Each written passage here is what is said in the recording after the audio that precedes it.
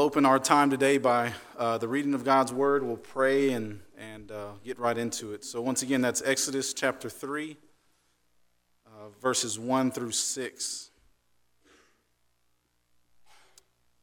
It says this: Now Moses was keeping the flock of his father-in-law Jethro, the priest of Midian, and he led his flock to the west side of the wilderness and came to Horeb, the mountain of God. And the angel of the Lord appeared to him in a flame of fire out of the midst of a bush. He looked, and behold, the bush was burning, yet it was not consumed. And Moses said, I will turn aside to see this great sight, why the bush is not burned. When the Lord saw that he had turned aside to see, God called out him out of the bush, Moses, Moses. And he said, Here I am. Then he said, Do not come near. Take your sandals off your feet, for the place on which you are standing is holy ground. And he said, I am the God of your father, the God of Abraham, the God of Isaac, the God of Jacob. And Moses hid his face, for he was afraid to look at God. That is the word of the Lord. Let's pray. Dear Heavenly Father, we thank you this morning for the time of worship that we have. We have been able to sing songs of your glory, of your grace, of your beauty. And we, as the songs say, we stand in awe of you. I pray that that's where we are, that we see your holiness. We see your otherness, that you are from us, your transcendence. And we are in awe of you, that you would be mindful of us. Out of all of creation, you have put your image on us.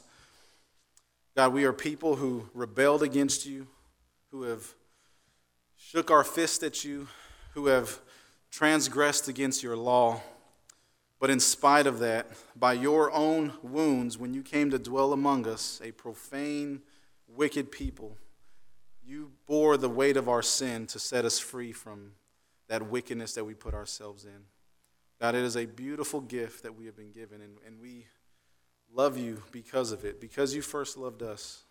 Our prayer today is that as our hearts were prepared through song and prayer and the reading of your word for the proclamation of your word, that these seeds fall on fertile soil and they just produce a fruit that honors you. That is our prayer today, Lord, that we hear your voice today, not the voice of man, but the voice of God, that you are proclaimed above all else, that your words are heard and we follow that. That is our prayer today, and we ask for this in your Son, Jesus' name. Amen. So what is holiness? Why is it important? Why should it have an impact on my life? These are questions that we should all be asking ourselves. 1 Peter 1:16 says, You shall be holy, for I am holy.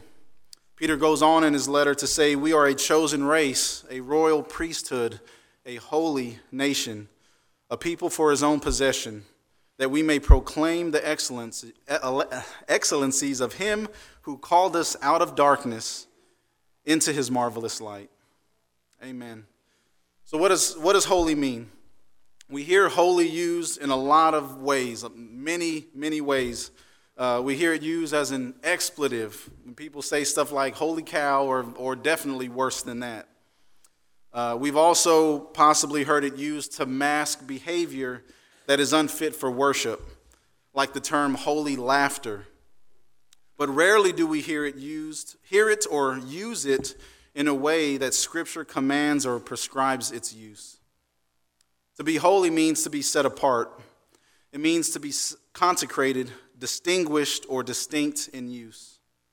There is a separation from the profane or the common things of this world and the things that are holy. So when we think about that, God is holy.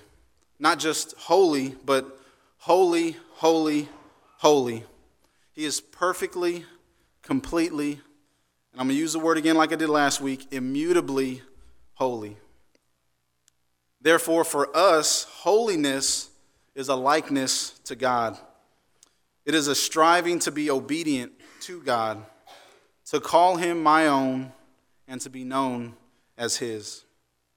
So why is holiness important? It is because holiness isn't a ladder we climb to look down at others, but a separation to point others to the way that is distinct from the broad path that leads to destruction. So with that, I want to encourage you with the fact that your holiness is not about you. It is 100% about God, His glory, and the good of others. So I ask you, does holiness have an impact on your life? Today in our passage, we will see that how the holiness of God impacted the life of Moses. So I want to give us our sermon summary before we get into the passage and start working through it. It is this: God is like no other, and His holiness serves as a reminder to us of that. Once again, God is like no other, and His holiness serves as a reminder to us of that. Amen. So let's reread verses 1 through 4 and see how the holiness of God impacted the life of Moses. Starting in verse 1, it says, "Now Moses was keeping the flock of his father-in-law Jethro, the priest of Midian, and he led his flock to the west side of the wilderness and came to Horeb, the mountain of God. And the angel of the Lord appeared to him in a flame of fire out of the midst of a bush. He looked, and behold, the bush was burning, yet it was not consumed. And Moses said, I will turn aside to see this great sight, why the bush is not burned. When the Lord saw that he had turned aside to see, God called out to him from the bush, Moses, Moses, and he said, Here I am." So to kind of recap where we've been in the last 3 weeks, we see Moses now is a shepherd. He went from a prince of Egypt to a shepherd of Midian, and he was content with his life. He liked the life that he had. He had a good life. If we go back a chapter in chapter 2, verse 21, it says, "And Moses was content to dwell with the man," speaking of Jethro, "and he gave Moses his daughter Zipporah." So Moses, this murderer, right, we can't forget that he was a murderer, fled Egypt because of the crime that he committed. He killed an Egyptian. He came to the land of Midian and found comfortability, right? He found this life that he enjoyed. In Egypt, you could say it was mo money, mo problems. But in Midian, he had no money and no problems. It was a good life, right? He had nothing to worry about. He worked for his father-in-law. Things were good for him. He was content. 40 years he lived this life. He had a wife. He had kids. He had a family. He had it made. He had everything that you can think that you would want just naturally. He didn't have to work hard for it. No one was looking for him anymore. He wasn't fearful of his life. He just had to go to work, come home, and enjoy his family. Right? I mean, I think any of us as men, that's what we want to do. We want to just kind of go to work, come home, and enjoy life. There's nothing inherently wrong with that. This is where Moses' life took him. But God had other plans. And he brought about this plan by getting Moses' attention through a burning bush. Now, this word for bush here refers to a small thorny bush. We have to remember that this was in an arid desert type of place. You're not going to see big, lush trees and gardens, but this was a small, insignificant little thorny bush that he would more than likely try to avoid if he could. It was something that wouldn't necessarily draw attention to itself. So what can we say from the outset about the burning bush that God made, that God used to draw his attention to it? Well, what we can say from just the outlook is God will use whatever means necessary to get our attention.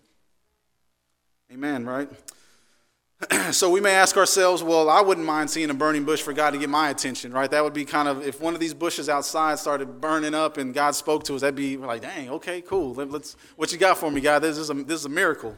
But that's typically not how things work nowadays. Now, what could happen is we can burn through all our money in our account because we have medical expenses or we lost our job or something like that would happen, and God could typically or would use that to get our attention. Now, I'm not saying that we should be looking for signs for how God is going to direct us in our life. If we're going this path and he's going to send up flares and directors to turn us so we avoid other things. But what I am saying is that God will do whatever he wills to get our attention. Now, what God has done for us is he has given us his word, and his word has given us everything we need for this life and godliness, right? So is there a need for burning bushes? No, God has spoken to us through his word, and we use this to direct our path.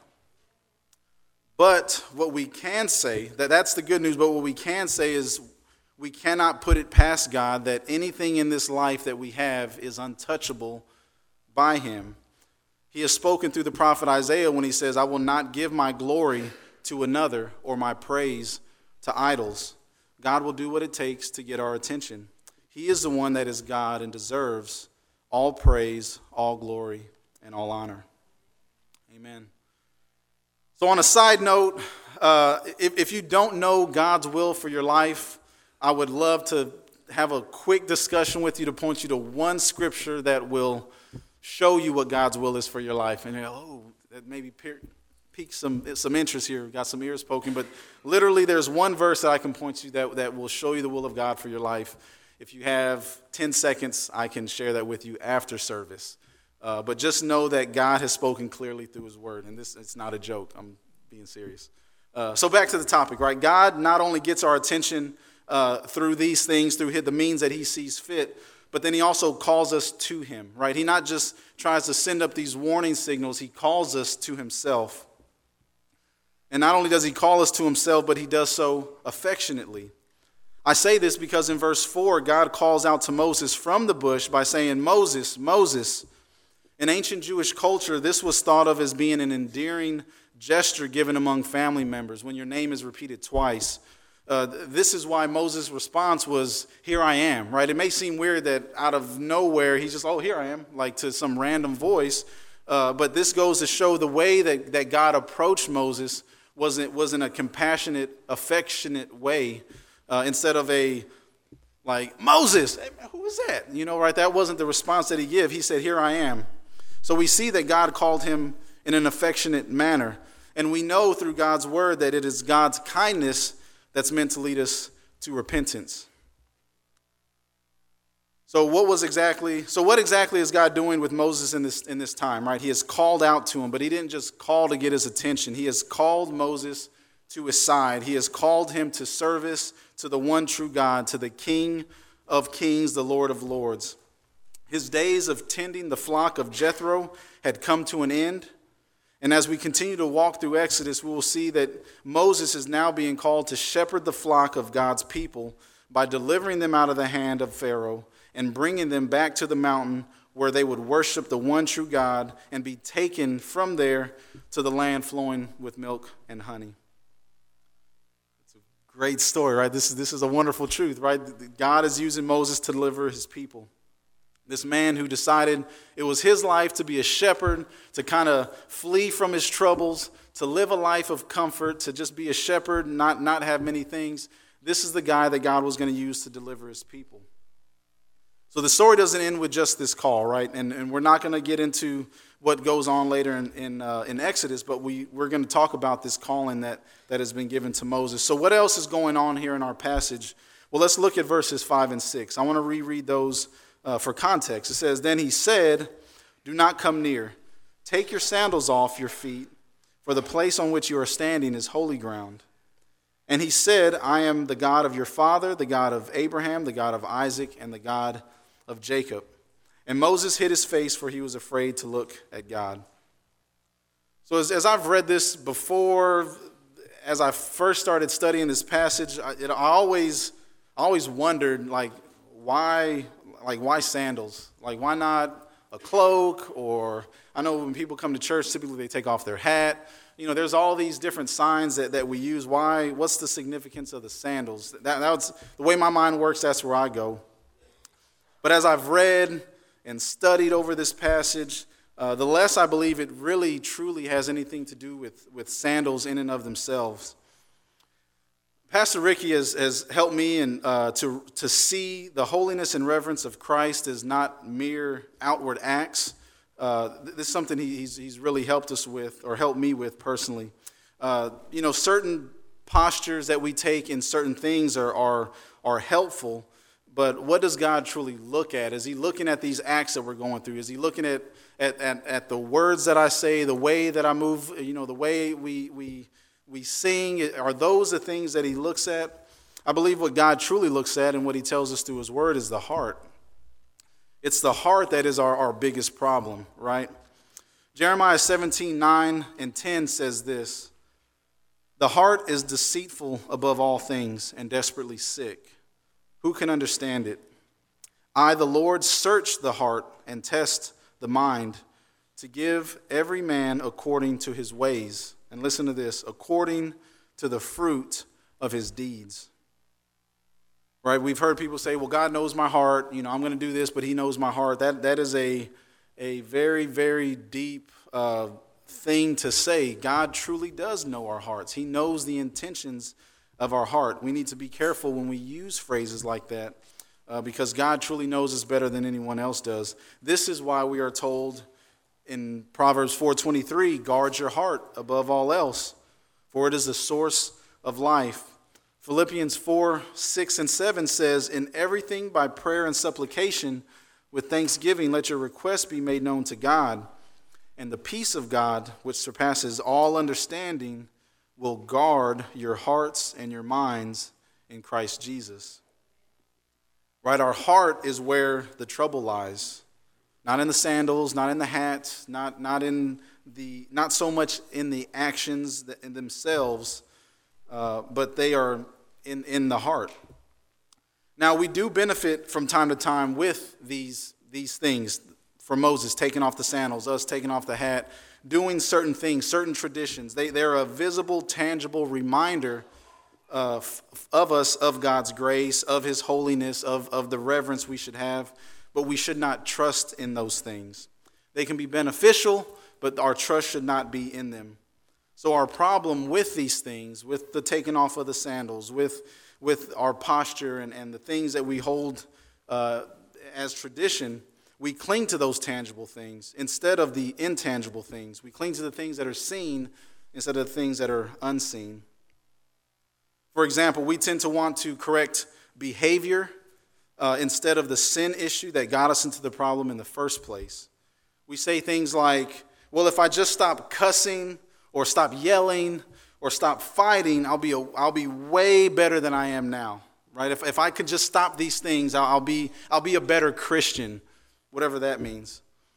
But what we should be saying things like like David said, which I'm going to modernize what he said for us. We should say stuff like this: if I repent of my sins against a holy God and trust in the finished work of Christ for all my righteousness, I guard my heart against self-righteousness, and I honor Christ in my body, and holiness will be a result of it. Right? Instead of trying to focus on the fruits of these things that we do, it's the root. It's the actual tree that causes the problem. We should be repenting of our sins against a holy God, a God who is completely set apart from the things of this earth. We should be trusting in what Christ has done for us, clinging to him and only him to help us, to give us the strength to stop these actions that are transgressions against his law. So what I'm saying is a heart change is what leads to habit change. Not the other way around, right? It is the heart that needs to be changed that leads to changes in our behaviors. So what I am not saying is that we should ever go cold turkey, right? Some people just need to just cut things off, never look at them again, and continue running from them. That is something that is beneficial to us, right? As John Owen said, be killing sin or it will be killing you. Right, be about the business of weeding your life of sins, weeding out those things or they're going to overtake you. So, but with that, like I said, I'm not saying we can't go cold turkey, but what I am saying is that if you're doing these things, right, I need to do A, B, and C, and it's going to make me a better Christian, or if I just stop these things, I can focus on these other things. What I am saying is if we're relying on our own strength to get through these things, we will fail, and we will fail miserably. That is not holiness, that is haughtiness. right? If you don't know the word haughtiness, that's pride, right? That's me relying on my own strength to do these things. And God tells us he gives grace to the humble and he opposes the proud, right? He's a brick wall and we're just running into it when we try to do things our own way. But what Scripture says is that if we wait upon the Lord and his strength, we will mount up on wings like eagles. We will run and not grow weary. We will walk and not grow faint. That is holiness, right? That's holiness, not me trying to grit my teeth, pull myself up by my bootstraps. Holiness is completely and totally relying on God and his strength, right? Through the midst of trouble, through everything that we've gone through in life and will continue to go through life, chronic pain, suffering, loneliness, depression, whatever it is, relying on God and his strength. He's the one that will remain. He's the one that will keep us from growing weary, the one that will keep us from fainting as we do these things that he's called us to. Amen. So what I'm saying about, like I said, this is holiness. So what we're saying about going back to the bush, the sandals, the holy ground, what all this kind of goes back to is God is getting Moses' attention. And one thing that I found interesting is 5 minutes before Moses saw this burning bush, that ground was not holy, right? It was just ground like he was standing on and walking on. There was nothing special about that ground 5 minutes before this bush caught fire and was not consumed. So what changed with that? What made this ground holy? It was God's presence, right? God's presence made that ground holy. So God's presence now dwells with Moses, right? This is what God was showing him. I am here with you. Don't come any closer. I'm an all-consuming fire. Take your sandals off. And what do we see? He was in fear. He was afraid. He understood he was a man of unclean lips before a holy God, right? This is what Moses was looking at. This, you could say this was burned into his conscience, right? That's a bad pun, but it was burned into his conscience that this is a holy God, a image of him that I am looking at this point. He is showing Moses the distinction between the set-apartness of or the holiness of God's presence. It is a wonderful picture that Moses saw in this time. So this is what it meant for Moses. Now, what does it mean for us? Well, what that means for us is that we are the temple of God. Those who are in Christ, we are the dwelling place of the Holy Spirit. We are that holy place now. We have been sanctified, consecrated, and set apart for a distinct purpose. Right? That's who we are as God's people. It means that if God has called us to be holy as he is holy, what dealings do we have with evil and sinful ways? We are in the world, but not of the world. Right? We are in the world to be light to the world. To be the light that points back to a God who saves, who called us out of darkness into his marvelous light. Amen, right? Amen. God is good. God is so good to us. It's just a wonderful thing to see when we just ponder these scriptures about being in darkness, right, where we deserve to be, and God pulling us out of that, giving us light to shine back into the darkness, to call others out of that. That's who we are. Not, like I said, not to be up here to look down. We are set apart to the side to point to something greater than where we are today. So as we close, remember that God is like no other, and his holiness serves as a reminder of us, a reminder to us of that. We have been called to be holy as he is holy. Moses was shown this through a burning bush, and many other instances we will come to see here in the book of Exodus. But here are some questions that you must answer for yourself today. I want us to really think about these things as we leave. Ask yourself these questions. It's 3 of them that I believe that we should be asking ourselves all the time. First question is, am I holy as my Father in heaven is holy? Right? This is a command that's given to us. We are to be holy as our Father in heaven is holy. Question 2, is holiness, is it even evident in my life? When someone looks at my life, is holiness evident in my life? Is there evidence of holiness in my life? The third question, in what ways is my walk distinct from an unbeliever's walk? In what ways is my walk distinct from an unbeliever's walk? Now, what I am not saying with these questions is that we have to dress a certain way. We have to use certain words. We have to eat certain foods or drink certain things. Remember, it's the heart that God's looking at, right? Is it evident from my heart that with these things, is it evident that holiness is something I'm striving for in my life? Am I striving to be holy as my Father in heaven is holy? Is there a distinction in my actions, in the things that I do, in my interactions with my family, in the way I speak about my church family, my blood family, my coworkers, my country, our president, whatever? Is there a distinction in the way that I use words, in the way that I walk, the way that I talk? Is there a distinction there in who I am as a Christian? Now, what I'll tell you is if you're anything like me, no, right? No. Big thumbs down. I'm nowhere near where I think I should be. And if you, like I said, if you're anything like me and you're nowhere where you think you should be, then praise God for that, because that is a great place to be. Once again, we said God gives grace to the humble, right? But he opposes the proud. God came to save sinners, right? Not the righteous, not the ones that think they're righteous, right? He came to save the sinners. Have mercy on me, the sinner, right? We are the ones who sin daily. There is stopping that, but we do it freely, right?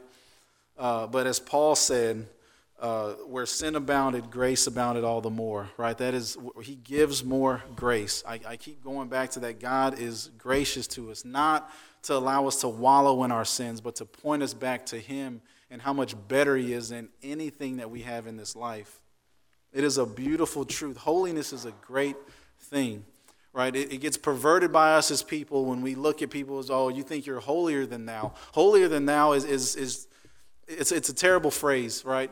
But being holy is a good thing. It's being godlike, right? It's being godly. That is a good thing. But we have tarnished, right, God's desire for us, right? We have perverted that. But we should strive for holiness, to be set apart, to point to the one who saves us. Now, like I said, I am closing, but with that, if we understand that we're at a place that we don't need to be, or where we shouldn't be, that we should be doing better than where we are, that there should be definite, greater evidences of holiness in our lives, or we're not even showing it at this point in time, there is one thing, or really two. Let me just ask you, do you want to know what is the absolute best and quickest way to grow in holiness? Is that a yes or no? I mean, we can stop now, or I can share this with you. Right? Amen? Right? Okay, cool. So we want to know how we can grow. And, we're the microwave generation, right? We want everything quick and fast. So this is the absolute best and quickest way to grow in holiness. And I can say this with complete confidence. You want to know what it is? Two things. Repenting and believing in the gospel. We're saying amen, but do we believe that, right? Repenting and believing in the gospel. Is that, because it's right, what is repenting? It's turning from our ways, right? What I think is best for me and trusting in what God has told me to do, right? Is that what we truly want to do? God tells us to deny ourselves, pick up our cross, and follow him. So we can say amen, and it's good to say amen for that. But are we repenting of the things that we do in our lives that are not in line with his will for us? We must do that. We must repent and believe in the gospel. Believing in the gospel is not trusting in our own works. It's trusting in the finished work of Christ. That he completed perfect holiness, perfect righteousness. He fulfilled the law perfectly, died the death that we deserved, and we can put our trust in him, that all our sins were nailed to that cross. And when he died, they died with him. And when he rose to newness of life, that is the newness of life that we get, right? That's the gospel. That's what we have hope for this life and the life to come. When we repent of our ways and trust in what Christ has done, we can't help but grow in our holiness, right? It's going to happen, but we need to be striving for these things. So the repenting and believing the gospel is simple enough for a child to understand, right? It's that simple. I'm a sinner in need of saving. But it's deep enough to where we'll spend the rest of our lives trying to wrap our minds around it. It's a beautiful, wonderful. I don't even have the words for it. Right? It's magnificent. It's a beautiful truth. But those are the two ways to grow in holiness: to repent and to believe in the gospel. Let's pray. Dear Heavenly Father, we thank you, Lord. We thank you for your word. We thank you for how you make yourself known to your people, how you show yourself in many ways through Scripture. You use, as many have said, baby talk to speak to us. You're an infinite God speaking to a finite people. And holy is your name.